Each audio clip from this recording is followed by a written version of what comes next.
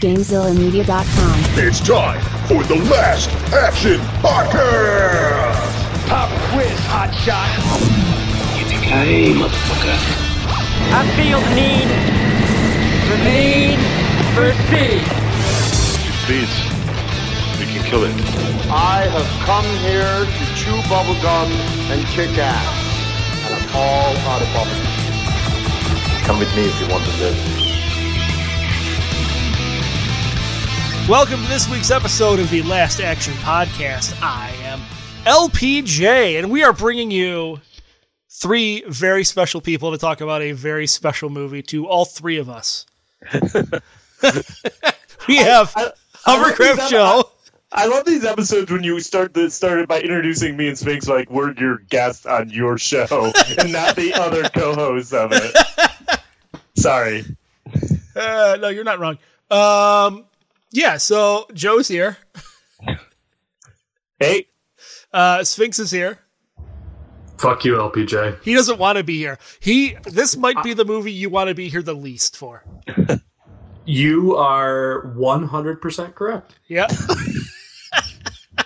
We have a very special guest. We have Chops back for a record 7th time. Oh, I'm sorry. I used my wrong entrance music. That's for my After Dark podcast. Where we summon Satan. Wow. It doesn't work. It's just this guy named Stan that we just call Satan. He's really bad at spelling. Yeah. Is it much like in today's movie when they're trying to summon the devil and they're in that graveyard? Yeah, and then I threatened to kill one of my friends. Oh, man. Oh, with Guy Fieri? Yeah. Well, Chops, welcome back. It's good to have you on. Thank you. It's good to be back. I cannot believe you picked this movie. I didn't pick the movie. Listen, so here's the deal, everybody. I've been fucking tricked. That's what happened here. You know, we're Hovercraft Joe, LPJ, and I are having a conversation on the Discord, and, you know, we're talking about what movies we're going to do next for next recording session. They're like, Spawn. And I'm like, all right, fine, whatever. Okay? So, come to find out, just today, you know, first off, I think it was last night or it was this morning, I can't remember. I'm like, I fucking hate you guys after this movie. But then it gets brought up that, oh, well, my brother's going to be on. He says he's good for 8 o'clock. And I'm like, what the hell are you talking about? Like, since when's your brother going to be on here? And then I get quiet, with which I then text Chops and say, I hate your guts. Whoa. You all double-crossed me. No, you said, and I quote, the text that I got from you, the last text that I received from you, by the way, was last Saturday.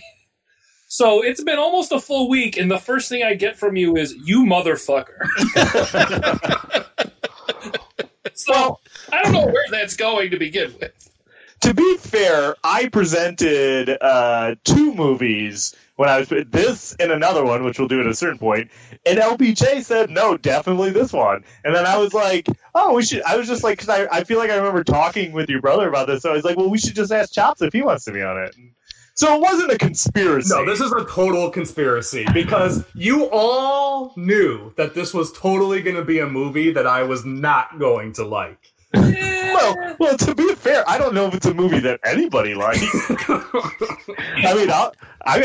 I'll say that right off the bat. I mean, I don't want to put my cards on the table, but I'm not going to champion this as a cinematic masterpiece. But well, that's making me feel slightly better. Yeah. So it's brought up, but we're talking about the movie Spawn tonight. Or today, whenever you're listening. Release date on Spawn of August 1st, 1997, which I gotta be honest, the whole time I watched it, I thought it came out in like 94. So when I was putting the stuff together, and I was like, oh, 1997, that's interesting. Really, with the special effects, it looks like it should have come out in 1986. That's fair. Budget on this of $45 million. Domestic gross, $54 million. And worldwide, $87 million. So, you know, made money. Not a runaway hit, but it definitely made money. Rotten Tomatoes on this. Anyone want to take a stab at that old Rotten Tomatoes score? Oh, it's got to be, I would say, in the 20s, maybe upper 20s. Okay. I'll say 30%. Okay. Chops, any guess? 23. 18%. Wow. Let's see. There. Is that officially the lowest we've ever... I'm trying to think of what's worse. It's It might have close. been. I don't have a master list, but it's pretty close. What's even more interesting is that usually, like, you know, like the audience score, audience score is 36% on this. So Yeah. not liked by anybody. Top grossing movies of 1997: Titanic, Men in Black, and The Lost World: Jurassic Park. And we ourselves have done quite a few movies in 1997. This one came in 34th for the year, but we've also done on this very podcast number 5, Air Force One, number 11, Face Off, number 15, Con Air, and number 35, Starship Troopers. So it's a... Would you say that this was the best year for movies ever? No. Based on, I feel like there's no middle ground. They're either fucking horrible or they're fantastic right now. What won the Oscar for that year? Do you know? Well, Titanic. Oh, Titanic won clean everything. house. Yeah. Oh, okay. Yeah, probably Titanic. But yeah, it is like there's some off-the-rails movies that came out this year. You get out of the top 10, and it's like, whoa. Yeah, the late 90s were weird. Well, we've talked about it. I think we talked about it either with Face Off or Air Force One, that I think that the action genre just kind of, it went Moonraker. You know, I think it ran out of ideas and just started to go fucking crazy with what it was trying to do. No, I think you're absolutely right. And it became, you know, like a Bourne series and John Wick's and Taken to kind of bring it more, you know, Grounded? what's... Yes, exactly. It kind of bring it back. In 1997, I mean, it's kind of an odd space for superhero movies, too, because this is, you know, based on a comic book. It's technically a superhero movie, but I mean, like, 97 was before kind of the renaissance of superhero movies. I mean, what's the Even original? before Blade, wasn't it? Yeah, I was going to say, the original Blade, I think, Blade is was 98. Blade's the next year.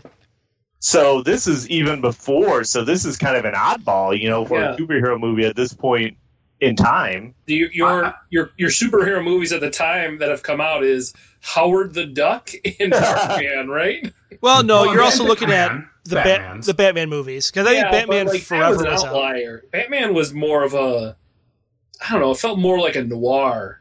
Well, no, because at this time, this was 97 Batman. must Batman have been with close to Batman and the Robin. fourth one. Yeah. Yeah, this is when Batman really started to go off the rails.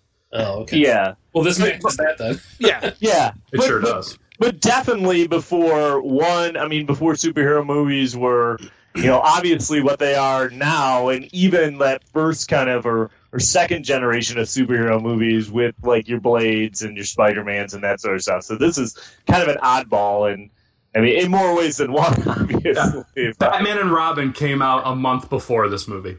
Oh, okay. Okay. But like I said, the best year ever for movies. Yeah, Yeah, it's not getting any better for 1997. We know Batman and Robin was added. Batman and Robin, I'm sure, was in the top 10 too. I guess it wasn't in the top 3, but I'm sure it was in the top 10 somewhere. Because I have a quick would you rather. Would you rather only be able to watch Spawn or Batman and Robin for the rest of your life?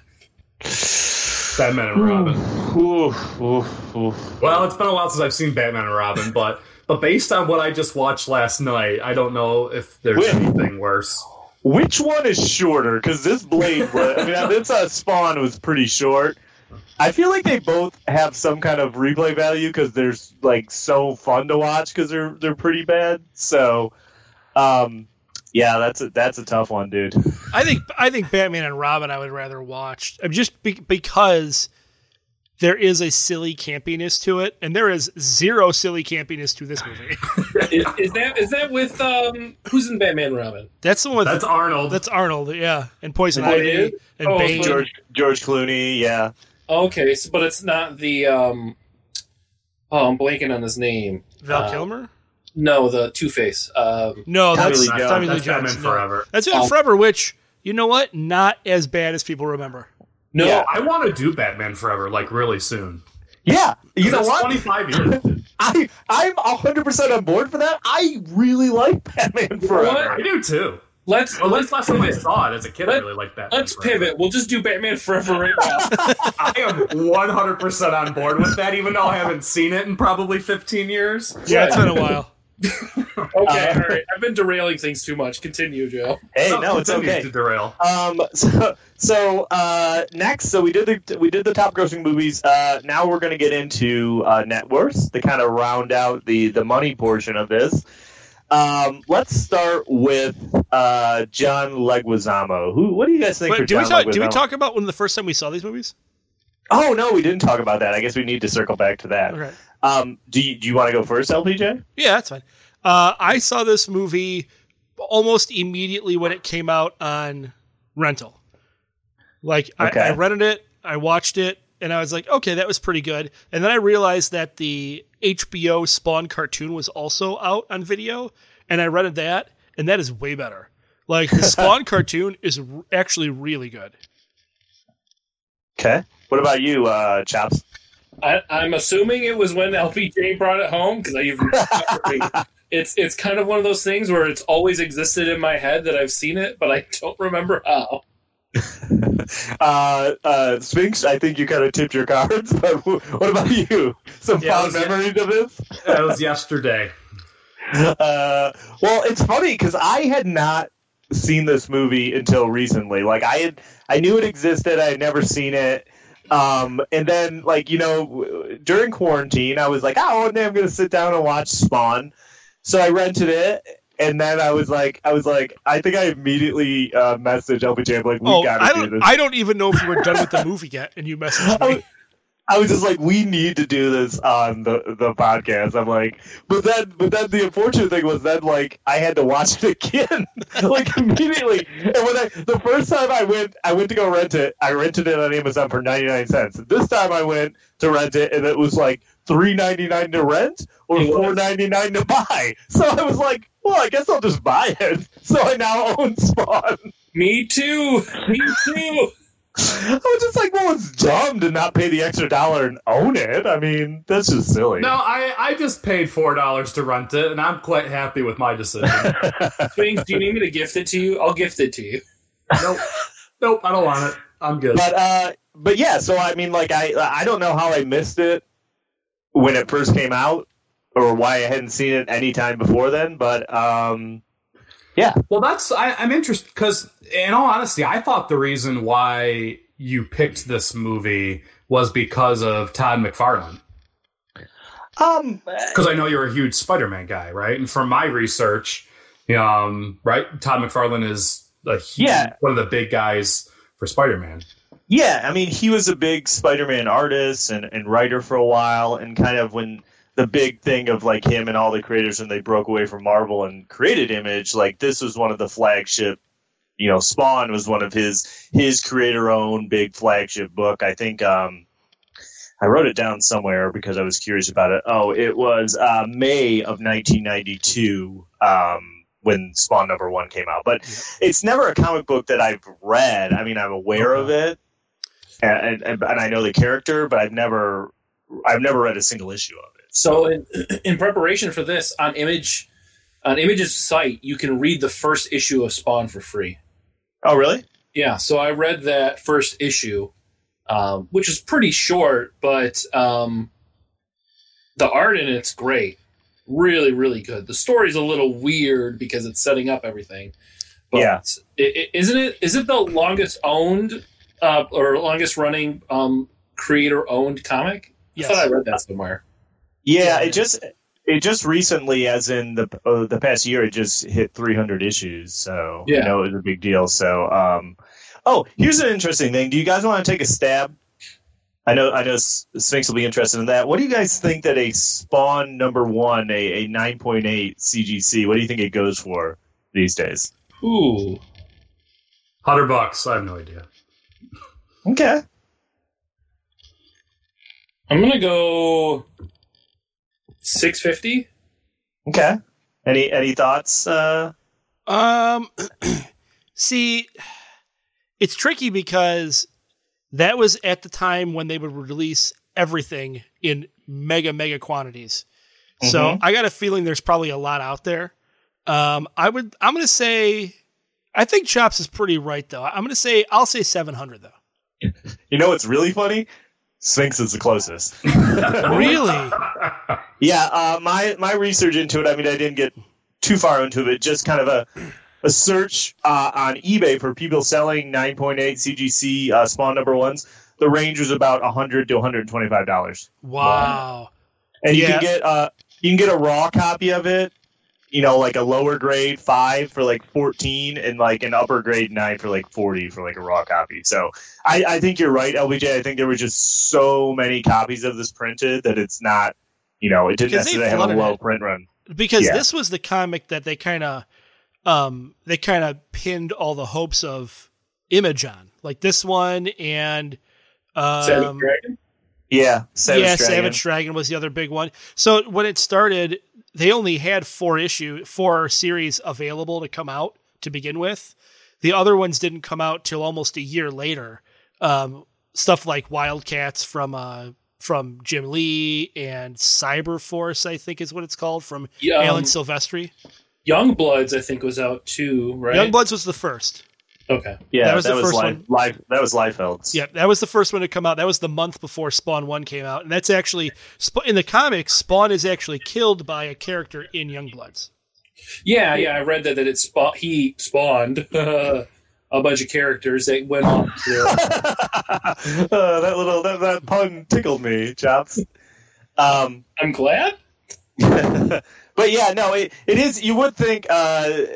I think my curiosity with this one, Sphinx, is just because it was a comic book movie that I knew about and hadn't seen, and just like, I don't know. I just was very curious about it because I'd never seen it, and I don't know how I hadn't gotten to it because I pretty much watch every comic book related movie that comes out. So, but I don't. Obscure. It was so different from what you'd imagine a comic book superhero movie to be released. Like if Blade was right after this is why, is because this movie was so gross and weird.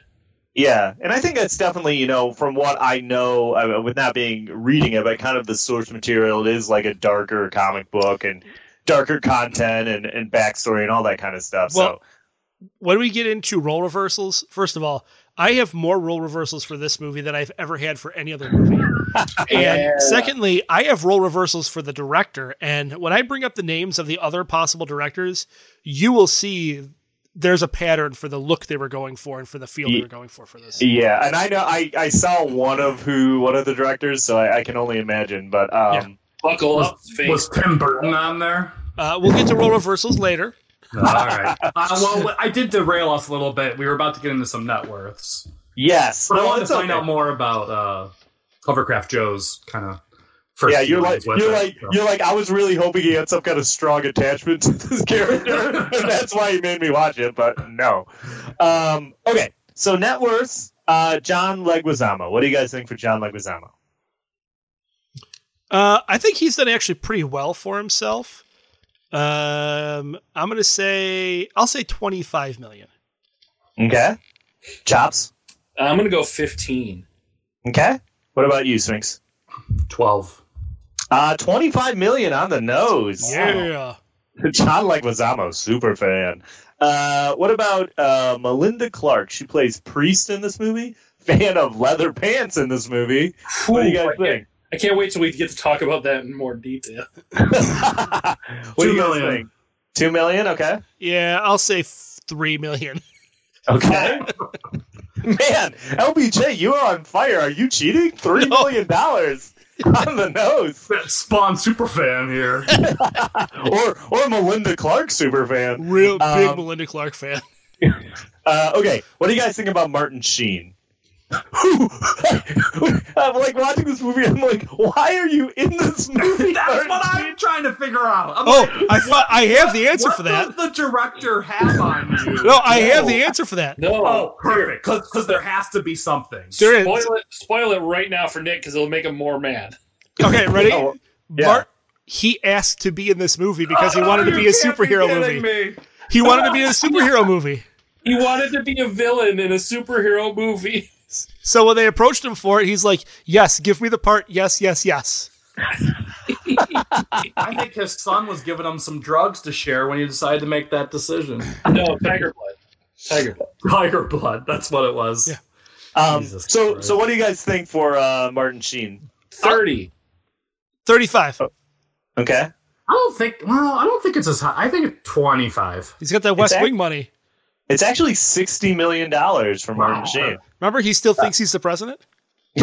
And what do you think about our friend? Well, I won't say friend of the podcast, but I enjoy this gentleman, Michael Jai White, Spawn himself. What do you think about him? I'm gonna go 20 million because I think he's got a lot of other things going on. Okay. 7. I was going to say 10. 3.5. Oh, poor Michael Jai White. And He is. You know what? As an actor, he is severely underused. I like him a lot. I love Michael Jai White. We've done what's this? He was in this. He was in Exit Wounds. I feel like we've done at least one other one with him in it. But he was in Universal Soldier. oh, that's right. I also found out he's Gamble in The Dark Knight. Yeah, that's right. He is. Yeah. And then just for fun, I did Todd McFarlane. What do you guys think about the net worth for Todd McFarlane? He's loaded. He's got McFarlane Toys and all that stuff. I'm going to go 100 million. Okay. What do you think, Chops? 75. Sphinx? I really don't have a clue. That all sounds really high to me, so I'll say like 15. Believe it or not, you guys are all very low. He's worth $300 million. What? Yeah, because you know what? For what? Toys. He owns an incredible amount of like collectible companies, and he puts like all the real high end collectible toys. McFarlane Toys is the one that makes them. Like even stuff like sports figures and all the movie tie-ins. They do special figures for Comic-Con. Yeah, they do like movie accurate special release. Oh, they're like on all that kind of $500 stuff. to $600 display pieces. He basically started that whole trend. But go ahead. Sorry. Well, I know he said with the sequel he's trying to get made that he's going to fund it himself if he has to. I could see that. I think didn't they say for this one that and kind of getting into a little bit of history, but like when he was trying to get it made, like he was having some trouble, and didn't they say it was originally somewhere and he didn't like the idea of what they were doing with it, so then he like basically sold the rights to New Line. Is that who made it? Yeah. For like I did see that for $1. Well, yeah, but just so like they would give him like creative control and stuff over it. So. Which I don't know if it worked out for him that well in this case,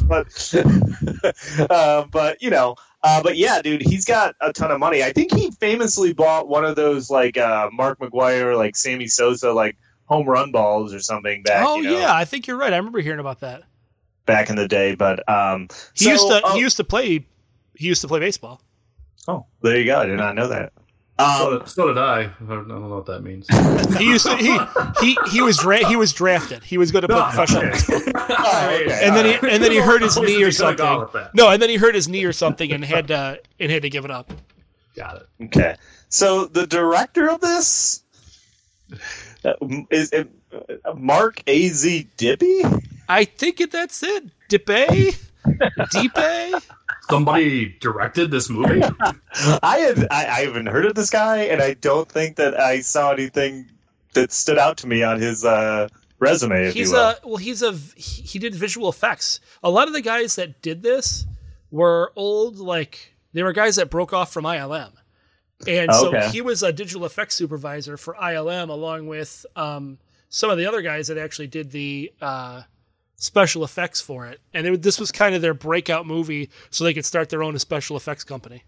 Can I say, when I saw that ILM did some special effects for this, my mind was... Oh my god, I lost my mind was blown. I'm like, did they? Yeah. Well, I mean, think about it this way, though. In 97, computer graphics were, they were good, but they were good for things like, video games and dinosaurs. For stuff like fully automated, like moving capes and stuff, they had to come up with all that on their own. And I don't know, the Vindicator looked, first of all, hell looked terrible. Yeah, I want to bring. I'm going to bring this up now since we're talking about it. Yeah. Because I mean, I've tried to find some good things about this movie, and have struggled, but have gone down and figuring out more about the visual effects side of it. So it really shocked me too, Hovercraft Joe, to see that these guys like were from ILM. And so, because it just looked so bad to me, kind of what you were saying, LPJ, like some of the special effects looked like the game Doom on the computer. Yeah, they were not good. And that came out like 6 or 7 years prior to this movie. Are you saying that you didn't get motion sickness while watching the credits? I sure fucking did. I did. I know you're gonna get into this, but like all the shots where they were in hell were so bad, and anytime they showed that Hell's Army, all I kept thinking was they looked like the background characters of like the original Mortal Kombat yes. game, because they were kind of just like, they didn't really move. I was like, what is happening? But go ahead. It reminded me of when Ryan and I filmed our movies and had special effects, and that was only a couple of years afterwards, and we didn't spend any money. Nick, those were at least endearing. This was I mean, so when I found out, so the visual effects supervisor, his name is Steve Williams. He goes by Spaz, which isn't that the name of the cat? They named the dog. They named the dog after him. Yeah. So his previous experience, as LPJ just mentioned, was he was responsible for the T-Rex in Jurassic Park. Yeah. He was the guy that did the T-Rex. So how do you go from 1993 making that T-Rex that even today still looks great? Yeah, but to then 4 years later, you've made this pile of dog shit. It's all cost and time frame. How much did it cost to make Jurassic Park? $45 million for this movie. $45 million is not like something to say it's not expensive. 43 of that went to Martin Sheen. Martin Sheen probably wasn't that big yet, was he? No, he was on the downslope. Yeah. Well, but I think I read too, maybe. Oh yeah, I read it. Yeah, I think more than half of the budget went to the special effects. So this is the best that $20 million could get you. Yeah, it was bad. Right? No, there's no two ways about it. It was bad. Yeah, It was so bad. And I was trying to, because, I've had this feelings in the past with movies like RoboCop and things like that it's like, this just doesn't look good. But, as we've been doing this show, I'm like, well, I got to remember the era of when this movie came out. But this is 1997. Like, there's no reason why this movie should have looked this bad. I'm sorry. So Jurassic Park cost $63 million to make. Okay, and this cost 45. Is that what the number was? All right, 40, it depends. Some say 45, some say 40. Basically, from what it sounds like, is like originally the budget of this was going to be $20 million. But then, like, as they kept adding visual effects and stuff like that, the New Line kept increasing the budget till it eventually got to the number that it was. But I guess they used like a bunch of different, like, they said that some of the, like, more than half of the final effects for this were delivered 2 weeks before the film debuted. Good Lord. So, I mean, they were obviously in a crunch, because I think one of the things, and obviously this shows, is that, like, in the original draft or in original production, they weren't even going to, like, have the scenes in hell. They were going to, like, demonstrate hell in, like, a different way, but then they were like, oh, that's not going to work. So then they decided to use it, and maybe that's why those scenes particularly stand out to me as looking bad. In all honesty, I think this movie probably would have fared a little bit better if there was no scenes in hell, and it wasn't necessary to the plot at all. Not really, no. I mean, yes and no. I mean, hell's necessary to the plot, but not showing it, I guess. Yes, I would agree with that. I mean, the idea of hell is important to the plot, but actually having them in hell has nothing important to the plot at all. Like, it doesn't need to be there. I saw a fun note. I love to bring up those real interesting facts from Internet Movie Database that Michael Jai White is not a fan of this film. Nope, he won't even talk about it. Really? He was originally quoted as being so happy to be the first black man as the main actor in a superhero movie. Well, he's probably happy about that part. But, yeah, and I can see why. This, I'll tell you what, second viewing of this, Not as good as the first. I don't know. I think the first viewing I was kind of like, this is fun. It was a little more tedious the second time. But you know what I was psyched about? I completely forgot that it was only like an hour and a half long. So when I started, I was like, yeah, this isn't long at all. Oh, that's the other thing we have to talk about, too. Which version did you watch? See, I'm confused. I guess maybe I watched the director's cut. I feel like it wasn't labeled as a director's cut, but then when I saw the difference in the running time, based on the running time, I think I watched the director's cut. Yeah, I think you're right, too. Because I don't know of any... I watched the one that was 93 minutes. I don't know. That's the director's cut. Okay. But that's the one that's rated R. So that one has all the gore and stuff added back in, which apparently is really not that different. What gore? Yeah, no, there's no gore. No, there's not. I think there's not even like swearing really, from what I remember either. Well, yeah, and I think one of the things I read was it said that it originally got an R rating and that they made some changes to get it down to PG-13, but they said that like the two cuts are virtually the same. Like you wouldn't really notice anything different about them because foreign, even if this is R, it's a tame R, right? Like, oh yeah, there's not that much violence, and there is violence, but none of it's particularly gratuitous or. Nah, that's not the word I want to use, but like it's not graphic. That's what I mean to say. Yep. It's not graphic violence, and you're right. There's a few swear words. I don't think there's any F-bombs in this, is there? No. I don't think so. So it's weird, but yeah, I think I must have watched the director's cut. I don't know what the difference is or what scene was in or not in, but because that was the length that I watched. Yeah, I do have the taglines. Ooh, yes. Which, before we started today, Chops told me I needed to find 3 things that I liked about this movie, and I guess I'm up to 2 because one of them is one of these taglines I kind of like. Good. We'll make one more thing out of this for you by the end of this episode. Yeah, it'll probably be that it ends. So first off, the evil has a new enemy, the justice has a new weapon, and the world has a new hero. Okay. Yeah, not a fan. That's a lot. That's a lot for a tagline. Yeah. From flesh to steel, from blood to blade, from man to spawn. No, thank you. I'm gonna get that put on your tombstone. I'll have to be like, what the hell? This one I did like. It is born in darkness, sworn to justice. Yeah, that one's not bad. I guess. I don't really know how that totally ties into what the movie's about, but I just kind of liked the phrase, so I'll give it a pass.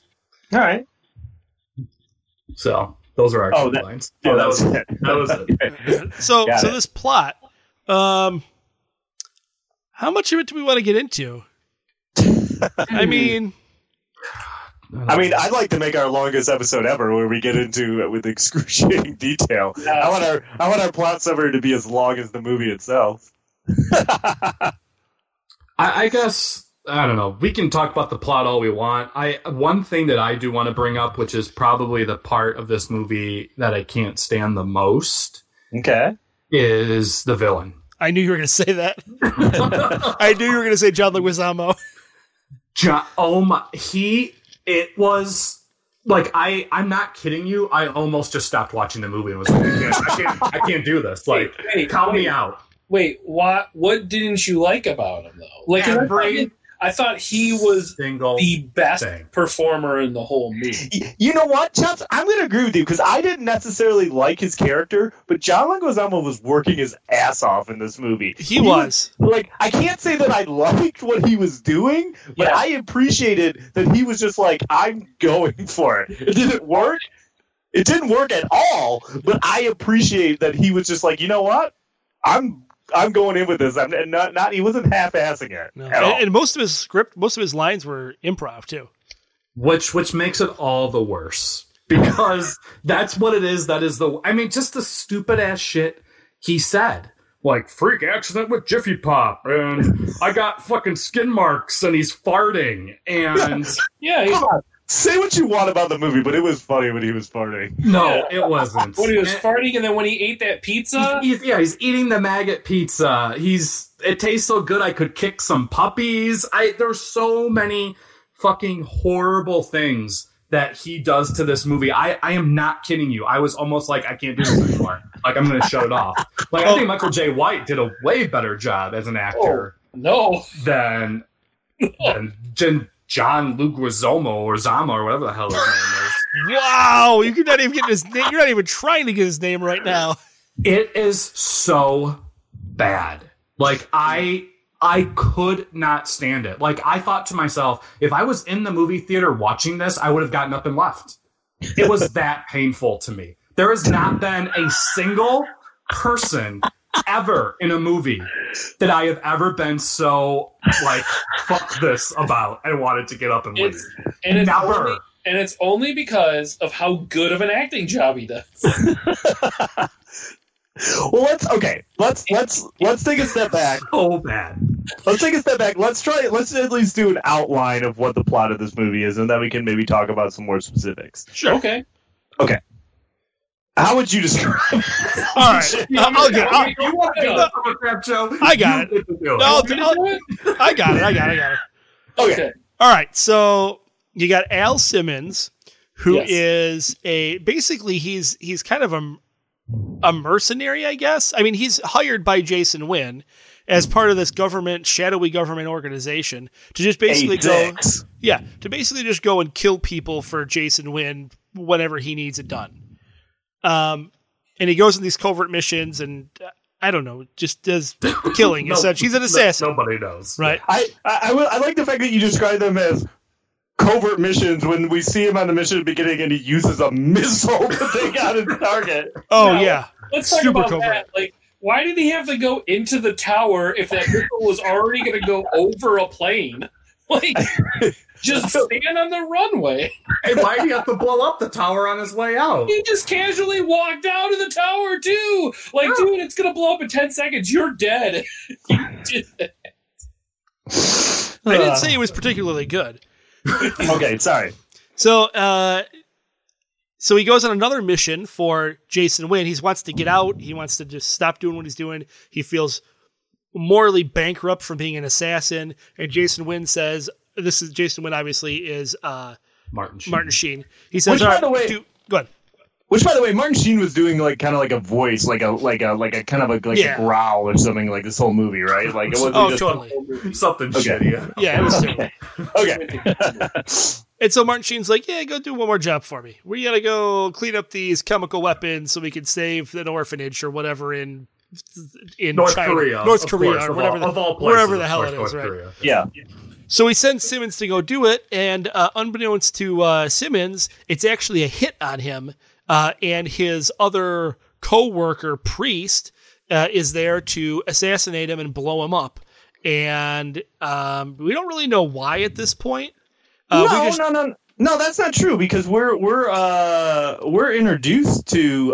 That's right. I forgot Leguizamo was in there before. Yeah, they don't. Didn't Clown tell him he needed him dead first? Yeah, they don't keep it hidden at all. Like immediately, Martin Sheen they show him meeting with John Leguizamo and talking about this big plan they have to release this virus, which apparently takes 5 years for some reason, but that Hell really wants Al Simmons because he's like the greatest murderer in the world. Yeah, so there's a narration over most of the beginning of the movie that introduces to you that Mal Bolger is the devil who wants to overthrow the heavens with his hellspawn, and that he needs a general to lead his army.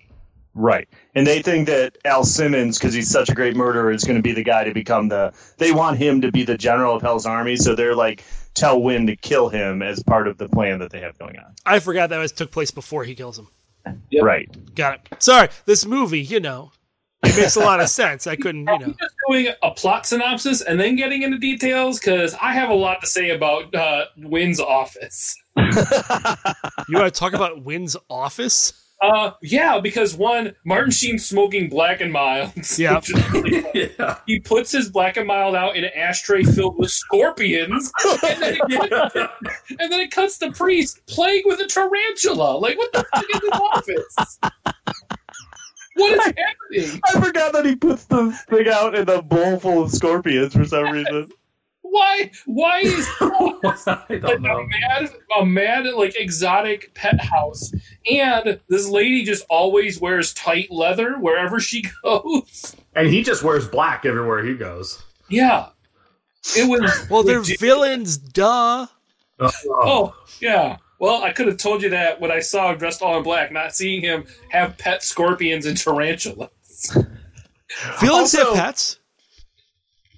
So Said he villains said have villains pets. have pets. You know, So like you said, they set him up in that mission in North Korea to kill him. But it's funny because they're like, oh, did they shoot him? They're like, no, they set him on fire to kill yeah, him. they slime him a la Ghostbusters 2 and set him on fire. Yeah, and then the factory blows up with the chemicals, and he goes to hell. He screams Wanda. Which one is it? Just because of all the people he's killed? Yes, Yeah, I think so. Yeah, yeah. that's pretty much it. You know, you saw him blow up that plane. Yeah, Yeah, and remember the big news story about how 26 civilians were killed when that plane blew up? Wait, what? Yeah. I thought he was killing like terrorists or something. Well, like that was the thing. That was why he wanted to quit, because he was killing terrorists, but Wynn told him that there was going to be no civilians out there and that it was just going to be bad guys. But he apparently killed 26 civilians when he blew up that plane. So that was like part of the reason why he wanted to quit. All right, we gotta get moving. Yeah, sorry. So he comes I don't know. Is there much more I want to say? Yeah, This plot is surprisingly dense. So after he goes to hell, he comes back. He doesn't know it's been 5 years, but it has been. He's hanging out in this place they call Rat City. That's part of the alley, which is where all the homeless people hang out. It's called Rat City. Yes. Yeah. Oh, I didn't know that because I had a note at the end about like why the hell are all these rats attracted to Spawn? Well, it's called Rat City, so I guess that explains it. So he's hanging out in Rat City. He starts talking to some random kid named Zach for some reason who's in the movie. I don't know why. Spawn goes home. He finds out that his old partner, Terry, played by D.B. Sweeney of the Cutting Edge fame, is now with his... Well, it's true. He's now with it. Side note, that's my wife's like one of her favorite movies. Oh, The Cutting Edge? Nice. Yeah. So Terry's with Wanda now, and they're having a party for their daughter, but like John Leguizamo's there as the clown for the party, and he's just being really weird. Who the fuck would hire that clown for a child's party? Like for a while, I was trying to figure out like, can people see him, or is he like not real? Like for a while, I was trying to figure out reality because then the Highlander showed up as well. Oh yeah, how do you say that? Cogliostro. Cogliostro. Cogliostro. Okay. So and he just I'm like, can other people see him, or can just Spawn see him? Like I couldn't figure out reality. I mean, I think they could see him. They seem to be able to see him at the party. Which, by the way, they tell him to leave. They tell the clown to leave because of his friend Spawn. This is my first note, by the way, that says John Leguizamo was really going for it in this movie, and then I have a note that says farts. LOL.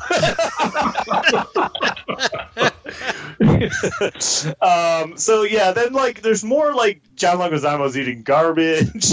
He legit ate maggots on that pizza, real maggots, and then really? shortly vomited immediately after that scene. That makes me hate him even more. He's all in, man. He's all in. What a fucking moron. So we get like the flashback scene, and we find out that when Al died and he went to hell, the devil, or whatever they call him, this Malabosha, basically made him a deal. He's like, hey, if you lead my army, you'll get to see Wanda again. All the spawns in the background are cheering. And those Mortal Kombat special effects. It's just a rave all the time in hell. Yeah, it really is. 9 Inch Nails playing in the background. People yelling, "Finish him!" It's crazy. So Al agrees to this, and that's when he comes back to Earth. He's supposed to kill Wynn. Like that's the big thing, is like to get his revenge, and then he'll finally be the general. I also have a note here that one of the things, I'm sure Sphinx loved this, that John Leguizamo says is that every time somebody farts, a demon gets his wing. Oh my god! So Al still doesn't quite get what's going on, so they take him to the graveyard, and he digs up his own actual body, you know. Which he's weirdly comfortable reaching into his own dead body. It's bothered me a lot. Doesn't the arm come out at him or something? Or did I imagine that too? No, the necroplasm turns him on or something. Oh, okay. The necroflesh, which is like his armor, his suit, his superhero suit is apparently necroflesh is what they call it, and it allows him to do a bunch of things because they talk about how his necroflesh finally comes in. Yeah, so it's necroflesh. There's a necklace on his dead body that the necroflesh just absorbs for some reason, which I thought was weird. But anyways, so that's when he eats the maggot pizza. He talks to Cagliostro. Thank you. Some more old man. Yeah, and he random old man that we don't know what the fuck he's doing besides stalking Spawn until the very end. Funny fact. The character in the comics has a full beard, but the actor refused to grow one or wear a fake beard. and that's where he drops that guy drops that he's over 500 years old, and I'm like, what? Yeah, he fought the Crusades or something, even though he looks like a fucking cowboy. So that doesn't make any sense either. He was the previous Hellspawn. Okay. Great. So we find out that Wynn's been developing this virus. It's called Heat 16. He's been spending 5 years developing it. I don't know why it took so long, because the devil wants him to release this so he can have Spawn have his army take over Earth. But I thought the devil was interested in conquering heaven, so I don't know where Earth plays. Well, no. He needs more souls in hell. Oh, see, I didn't get that part at all. All I knew was he was making an army and that they were fighting with heaven, but that was the extent of it. I didn't know what it was. No, I was trying to figure out. He wants to kill all the people with the virus so that he has more souls in hell for his army to take on heaven. Yeah, because within 5 years of Al's death, everything goes to shit in the world, apparently, because he's dead. You know what, LPJ, I think you just solved the one plot hole I had with this movie. Wow. I'm glad that I bought it now. That's a weird thing to say, but okay. I'm just kidding. You solved one of 2,000. So anyways, Spawn decides he's going to get back at Wynn. He breaks into the A6 headquarters and steals a lot of guns. Yeah. About that. That whole scene in the party. Oh, the gala when he shows up and he busts through the it's kind of like the Batman moment. I was gonna say, you mean the Batman ripoff? Yeah. It started out great with the cape, and then the cape always goes away, which is the best part about Spawn. And he looks so awkward holding these guns. He can't move his arms in this suit glued to his body. So he looks so weird holding these guns. Yeah, why didn't Captain Kangaroo teach him how to use a suit in the beginning? Why do we have to wait until the end? Because he tells them, he's like, you don't need these guns near the end. And it's what the fuck? Well, yeah, and I think it's because, now you're making me defend the movie, but I think it's supposed to be Al's so new and back, he doesn't understand what's going on, and so he kind of reverts back to guns are what he used to attack people before, so he doesn't realize the suit is because it's in the scene where he gets all Priest shows up and shoots him a bunch of times, and then he sees I love this part when he sees that the bullet holes all heal itself, and he just goes, "Damn." Well, you missed the part where she shows up in her dress leather. Chops, I swear to you, I have a note that says, did Priest put on a different leather outfit for the gala? She totally did. And she's holding these two, I don't even think they're Uzis, but she's holding them at the sides like she's a freaking vendor at a ballpark. Yeah. It's the most awkward thing in the world. And I think a note on his powers is that he has limited use of them, which I learned at the end and doing research on the character. He has a limited amount of how much he can use, otherwise his powers are gone. Well, I mentioned that in the film briefly. Yeah, I can clarify that. He has limited usage over the lifetime of him having powers. So not just like not like a regeneration. No. And so in the comics, he has something like whatever energy factor they use. He has 9,999 of it, whatever it is. I don't know if it's like uses or kilowatts or whatever. But he has. That's in the first issue of the comics. There's a countdown in the first issue that shows up periodically, like of a 9999. So what happens when he's all out? Does he just die, or does he just not have any powers anymore? He goes back to hell. Yeah. Okay. Okay. So anyways, they're fighting at this gala. He ends up killing Priest.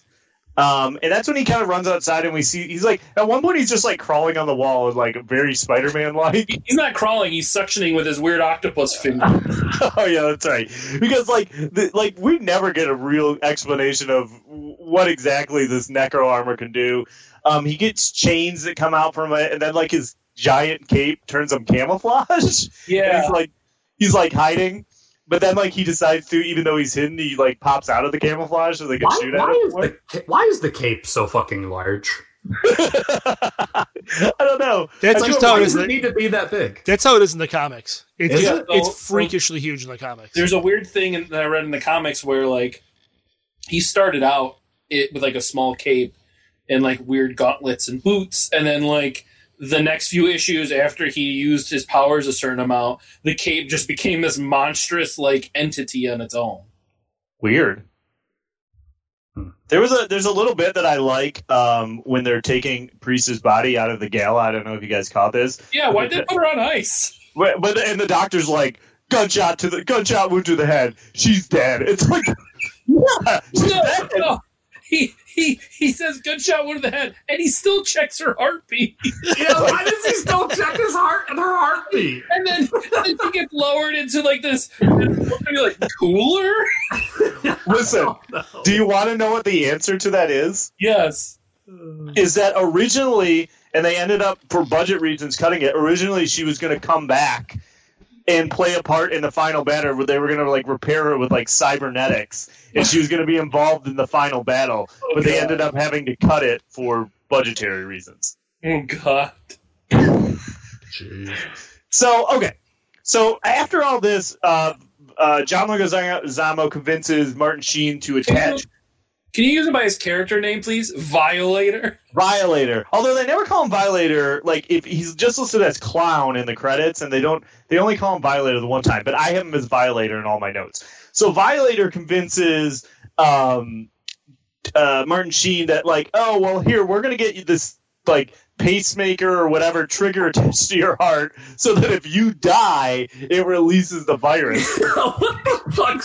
What the hell is this? That's a great idea. And then when they show them putting it on, that thing is gigantic. And that surgery scene, it's not like it's a small bigger little than thing. the heart. Yeah, it's like a giant thing that they somehow insert in there, and they're like.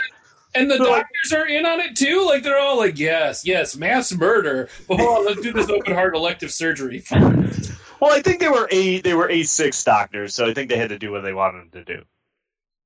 I mean, they say that one guy like was reassuring to him. But also, I don't want to. Couldn't believe it. I was like, wait a minute. If he dies, the thing in his heart will send off the virus. Isn't there like a million other better things you could have done to set off the virus? I mean, they had touchscreen CRT monitors for communicating. Well, I think they because they were trying to get Spawn to kill him, so they're like, "Will you kill him, and then it'll release the virus?" I don't know. It doesn't make sense. We should say that we skipped over the scene that I'm sure you love, Sphinx, where the Violator was dressed up as a cheerleader. Oh my fucking god! Yeah. Or the scene where Priest goes to kick Spawn in the crotch and his belt stops her. Oh yeah. So also right around there's that scene where John Leguizamo Violator's eating worms dipped in like mayonnaise, I think. Do you remember that? What I wrote in my notes. This is the worst character ever created. I am so fucking tired of this person. Yeah. So So then, like, Violator and Spawn, they have, like, a fight. That's when we get to see John Leguizamo transform from, like, the clown form into the Violator form, which is, like, a big kind of, like, monster with, like, gangly limbs, I guess, looks maybe? like shit. It looked really familiar to me. It looked like Land of the Lost. Looked familiar. Yeah, I don't know why. It looked like a familiar model of a weird alien or creature or something. Yeah. All right. Fair enough. So Violator beats him up good, but still wants him to kill Wynn, so he doesn't fully kill him. That's when Cogliostrodo... Cagliosaurus. Cagney Lacey. That's when he shows back up, and finally, mind you, this movie's an hour and a half long, and we're over an hour now. This is when, and Sphinx talked about this is when he finally learns how to use his powers.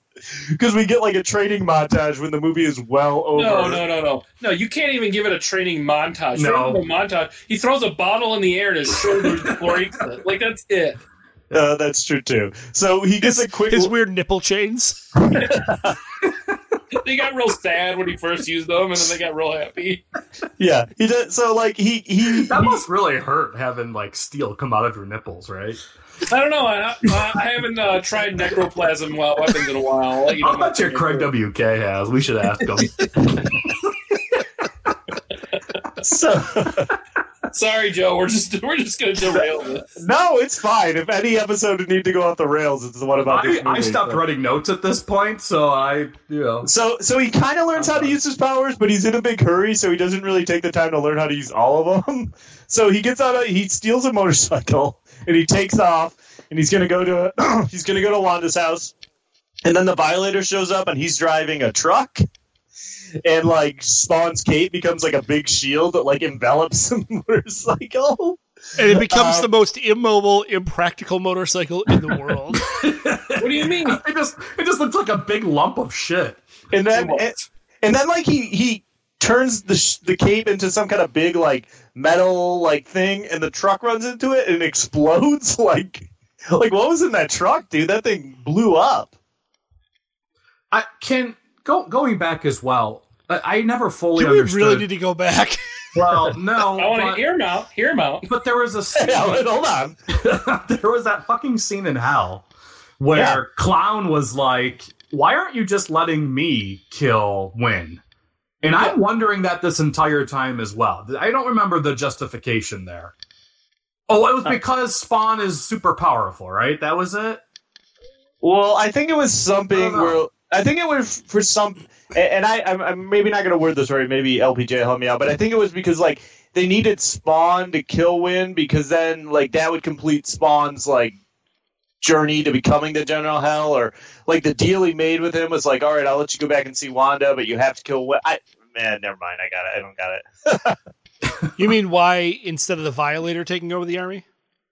Yeah. Or why didn't he? Yeah. I don't know. I think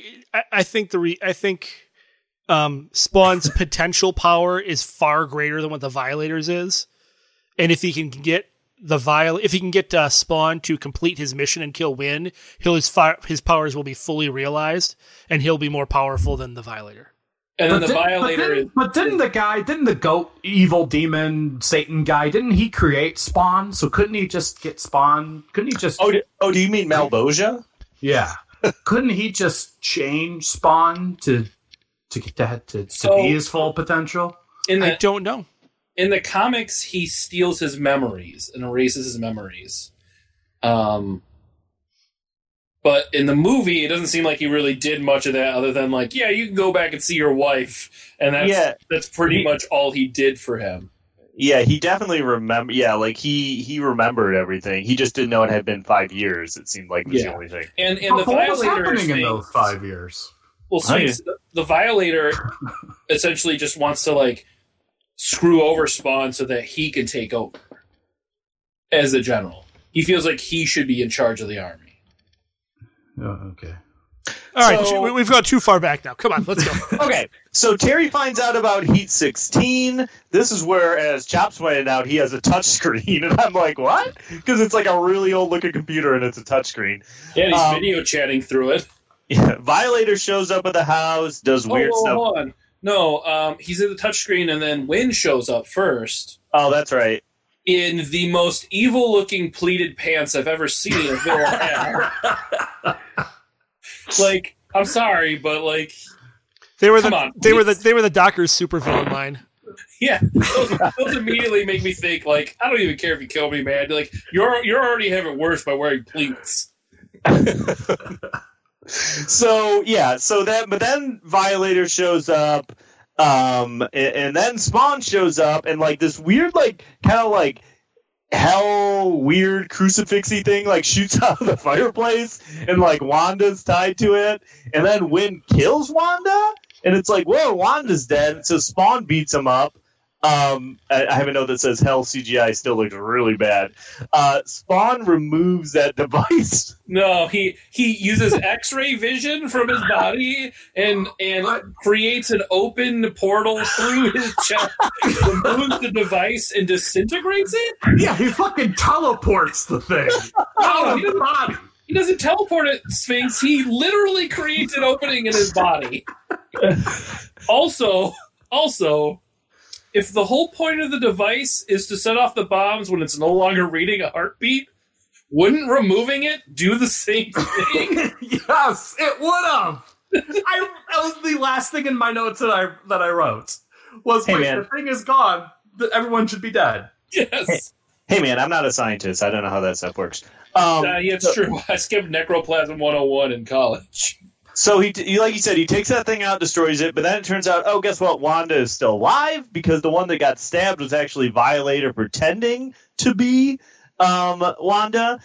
Cagliostro shows up. Captain Gonorrhea, is that what you said? Cagliostro shows up out of nowhere, and then Spawn and him get pulled down into hell through the fireplace. Not before he puts all his chainmail on. Oh, that's right. He has like a chainmail hood that he pulls up over his head. Because that's really going to protect him. Yeah, he went straight Big Papa Pump with that. Yep. And then so they get pulled down to the hell. They're fighting Violator, and Spawn kills Violator. That fight in hell the whole time. Awful. It's real bad. Awful. The absolute worst. So, like, he kills Violator, and then, like, Malboge is like, you're gonna lead my army, and Spawn's like, no, I'm not. And then he does, like, this, like, finishing move where he, like, kills, like, a bunch of the army, and then he grabs onto the dude, and then he flies out of there like the Rocketeer. And I just want to describe the next part, Joe, if you don't mind. Yeah, please, go ahead. He says you're never going to escape. He rocketeers out of hell, out of the fireplace. They roll out together, and then in comes a homeless kid with a dog. That's true. Because we like left off the whole plot where like Spaz like follows Spawn back to Rat Alley, and then you think maybe Violator kills Spaz because none of it fucking matters in this movie. But he tells Zach, he's like, find Spaz anyway he is. Like basically, if he's dead, still find him. But then Zach followed Spaz back to the house. Straight up, this homeless kid. To see two men fly out of the fireplace. One guy laying on the ground after having immediate open heart surgery, and a small child and another man and his wife huddled in the corner. So Spaz is alive and Zach shows up, and then the Violator's not dead, and he comes out of a wall, I guess. Yeah, he comes out of the wall, and then they murder a demon in front of two children. Yeah, like he murders them again, like pretty easily this time, and like he's like melting and like. No, he's about to die. He was getting choked, right? And then Captain Gonorrhea is like, "Use your powers," because he also shows up from nowhere, right? Oh no. He goes with Spawn in the beginning to the house. Yes. Yeah. Oh, he cuts off his head hours before he gets eaten by the Violator, and so he basically makes himself like a human porcupine, pokes him in the head, and then in that moment decides to behead him because earlier in the movie he said the only way you could die is if you get beheaded. Spawn uses that move that one bad guy in X3 has, where he basically turns into a blowfish. So he cuts off his head.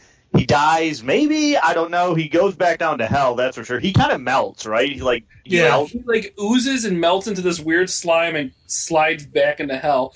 All the while, everybody is still in that house. Why hasn't Wynn escaped by now? Because why isn't anybody fucking losing their mind that demons are coming out of the fireplace? They just are like casually watching this happen. Oh yeah, they do a great TV interview later.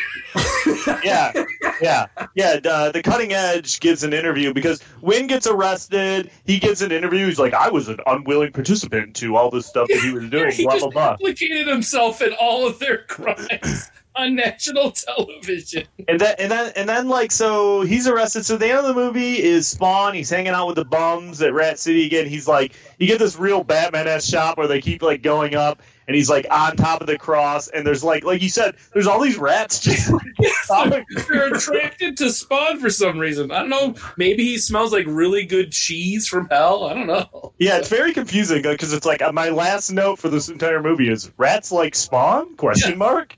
I said rats attracted to him. And he's a fucking demon. Why is he living in a gutter?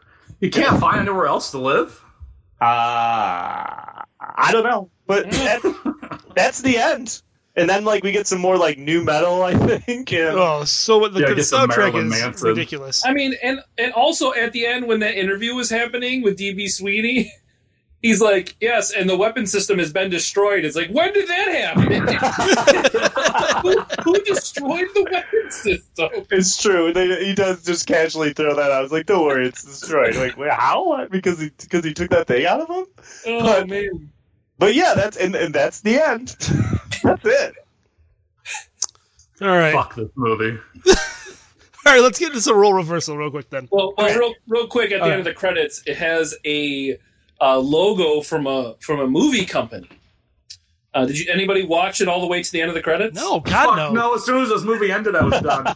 So there was a logo of 4 men standing, and it's cartoon drawn men, and you see from like just above their knees down, and all their pants drop, and the company is called Pull Down Your Pants Pictures. Oh, that's the name of the company that the 3 guys for visual graphics tried to create. Yeah. Guess how many movies they made? I'm gonna bet after this movie, none. Yeah, they only did Spawn. Yeah. They no longer exist. All right, LPJ. Sorry, role reversal. Hit it. We got a lot, like I said.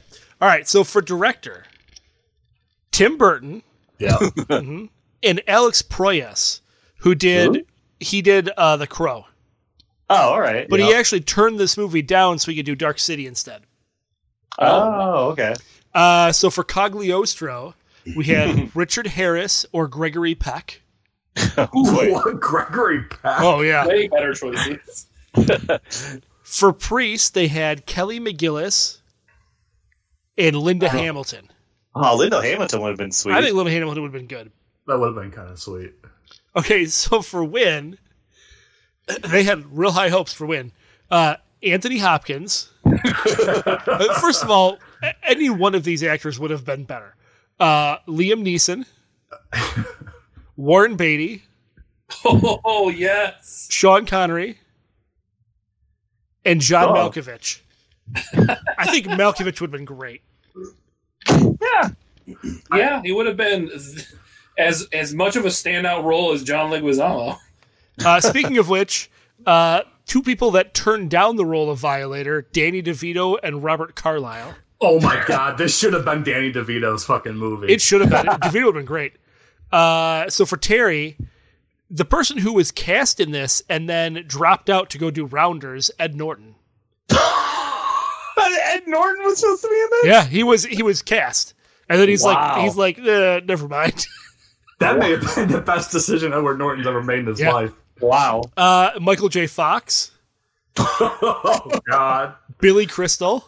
What are you saying, Billy Crystal? Yeah, as Terry. Hold on, it gets better. It gets better. Billy Crystal married to that one. Oh yeah, no, it gets better. Kevin Costner. Of course. Well, this would have been the Kevin Costner might have been desperate for roles at this point. Kevin Kline. Oh God. And Tom Hanks.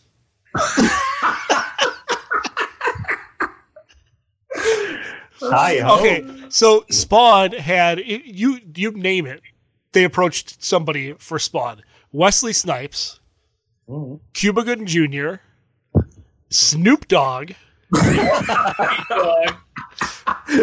Tony Todd, who is Candyman, Denzel Washington, Sam Jackson, Ving Rhames, Tupac, LL Cool J, and Will Smith.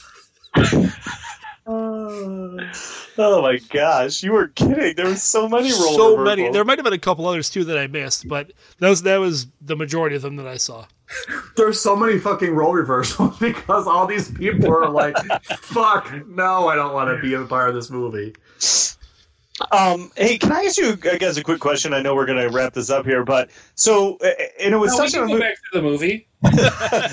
So it was touched on, but like, was Cyan, was that supposed to be like his daughter? No, Is that it wasn't? no, because I him assumed and it was. no, him and Wanda weren't even married. But the daughter's like 7 years old. I think she's supposed to be 5.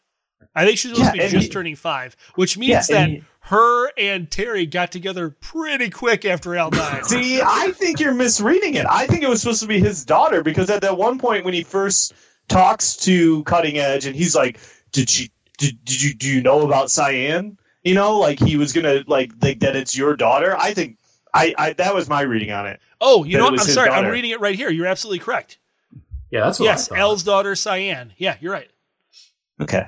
Yeah, because they never fully explain it. They just kind of hint at it, and I just thought you were supposed to draw that conclusion. I will say as well, D.B. Sweeney's character Terry is actually black in the comics. Yes. Yes, I did see that, and they said that they were worried about like how like I can't remember why that they wouldn't agree to have they wanted it to be. It's like because they were concerned about too many starring roles that were black, which yeah, things still haven't improved in 2020 for that. That's true. But yeah, I mean, I think I hit everything I had in my notes, which I threw all on the floor, which you told me that they wanted Billy Crystal to be in this movie. Can you imagine this movie with Snoop Dogg, Billy Crystal, Danny DeVito, Anthony Hopkins, Linda Hamilton, and Gregory Peck? Directed by Tim Burton. I'm picturing it now. Yeah, let's all write what we think that movie would be like, and then we'll reconvene and have another episode where we talk about the made-up version of the song. Yes. Wow. Would it be better or worse though? I don't know. I guess they said it'd be worse than this. I guess they said that they also were planning on making like 2 sequels to this, but they never. Yeah, the 2 sequels never got off the ground, but there is still a reboot out there in development with Jamie Foxx as the starring role of Al Simmons. Well, yeah, no, it's actually it's Jamie Foxx and Hawkeye. I can't think of his name. Jeremy Renner as D.B. Sweeney's character as Terry, and Blumhouse is actually producing it, but they're still having some script issues. But it was supposed to come out this year. Huh. Yeah, it says here that they're going off of the financial success of Joker as a rated R comic book film, and they think that they can go off of that for this. And that's one of the things I'll say is I think this movie, it was too early for this movie to be made. Yeah. Like it just wasn't, the technology wasn't there. The audience wasn't there. The audience wasn't there Well, yet. I mean, and I don't even think you really needed the technology to be there if it just had a different direction to it. Well, no, because it was Spawn's not written well.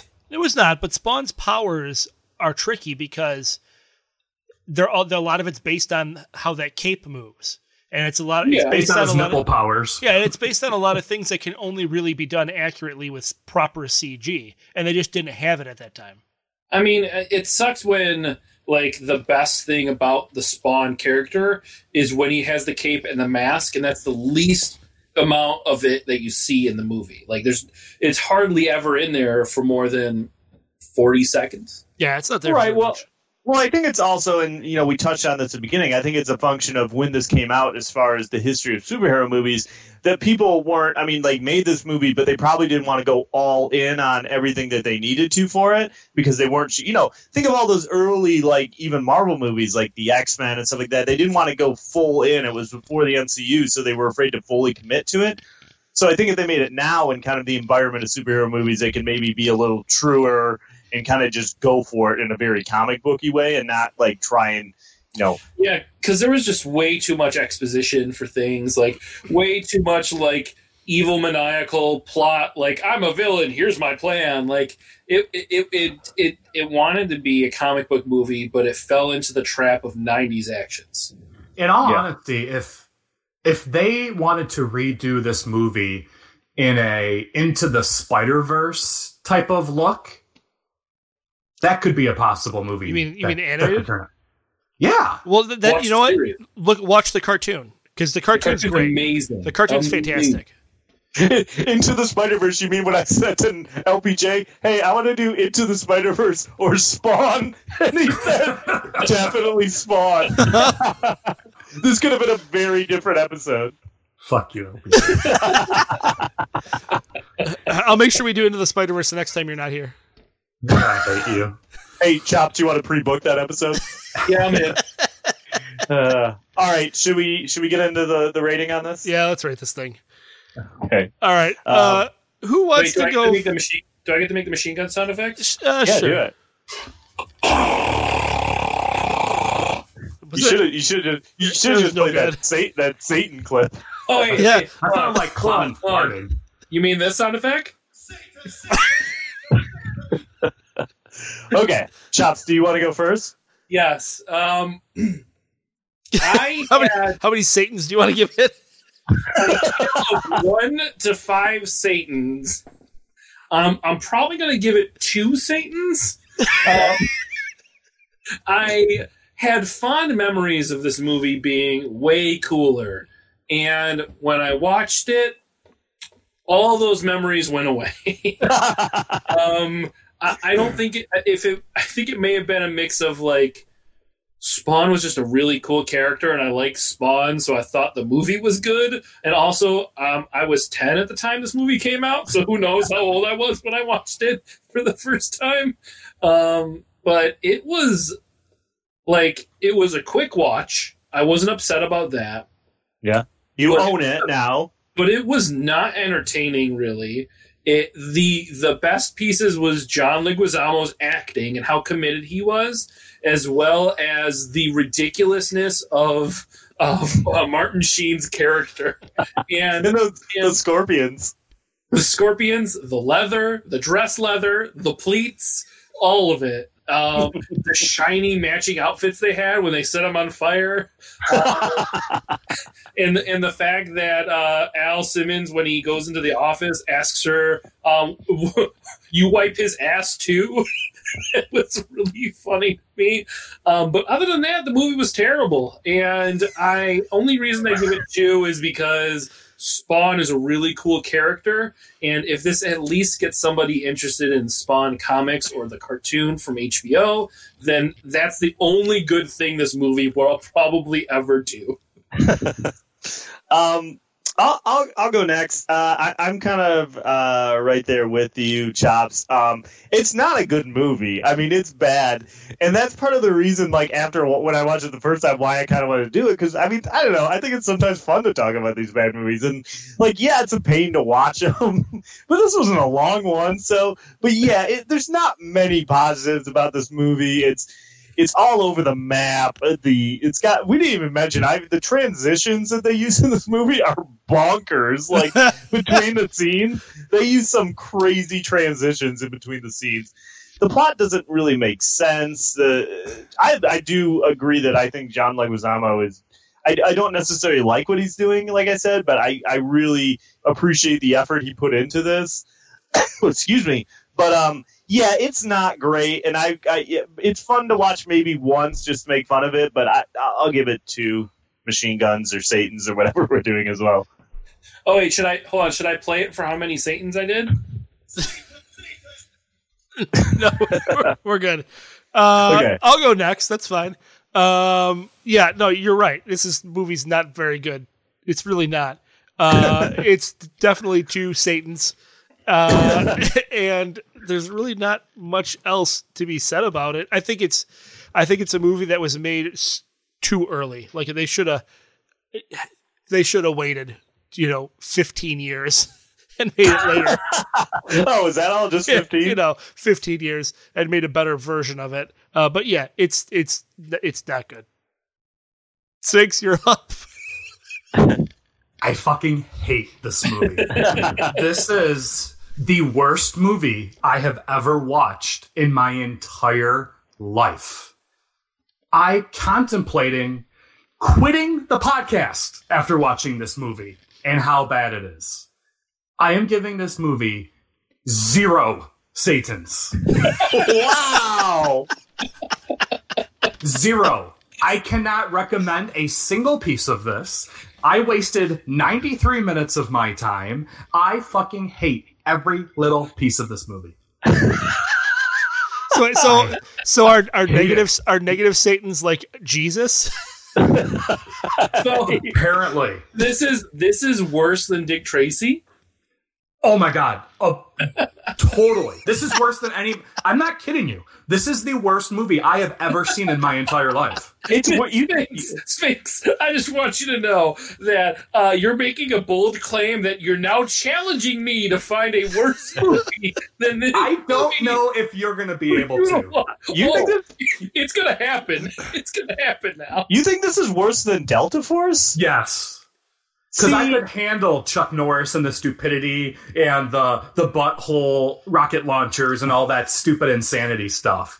See, John I think Lamorato, whatever the fuck his name is. No, you nailed it. That was right. I fucking couldn't stand him. Everything about this movie was dumb and made my brain hurt. And those special effects were so god awful. I hated every piece of this movie. Oh. And from the beginning, when the fucking title of the movie made me sick watching it. I think I want to give this a 3 now. Everyone's going to give it one more. I would not wish this movie on my greatest enemy. Hell, if I go to hell, it will be rewatching this movie for eternity. Yeah, but there'll be a bunch of guys in smog suits like going like, yeah, cheering in the background. Wow. I think we've finally done it. We finally broke Sphinx. I'm not kidding you. I was thinking to myself at dinner today with my family, I'm like, do I want to do this podcast anymore? Am I going to get stuck to watch more completely shitty movies? Like, I will be honest. Like I said, I would not say this is a good movie, and I knew it was bad. I didn't think you would like it. I didn't think it would be this intensive in a reaction to it. I was like, I don't even like this movie. Sphinx definitely isn't going to like it, but I'm surprised by your level of hatred for it and delighted a little bit. Yeah, I'm real happy about this now. Again, this is probably my happiest moment I've ever had in my life, besides my wedding, and. Now I feel a greater purpose of put upon me to find a worse movie for Sphinx to watch. It is odd if you think about some of the movies that Sphinx has hated the most. You have been on like all the episodes, Chops, like because he really hated the G.I. Joe movie. He hated Dick Tracy. Yeah, it's great. I love the precedent I've set. We need to end this now because how do you top that? It's true. Yeah. So thank you to everyone for listening to the podcast. Check us out on GameZillaMedia.com. You can check out our podcast. Check out Chops' podcast, which of course is the Legend Retro. Anything else you want to plug? Patreon. Sure, do that. Yeah, you can go to patreon.com/GameZillaMedia, and for $1, you can get access to extra content from our network, like State of the Zilla. But then if you are a $5 member, you get access to extra shows from each of the podcasts, which you guys have post-credit scene. Is that correct? Yep. That is 100% correct. And then we have Game Shark, And so you'll be able to get extra episodes. Just go to patreon.com/GameZillaMedia to sign up, and all your proceeds really helps us keep the house lights going, keeps the internet connections over our houses for quarantine. It helps us bring more content to you, the fans who love to listen to us, and help us break Sphinx. Yep. So we're going to start a new Patreon tier for 50 cents. You can join Patreon and find worse movies for Sphinx to watch. I mean, I think they could just do it in our Discord. Yes, or you can do it for free on Discord.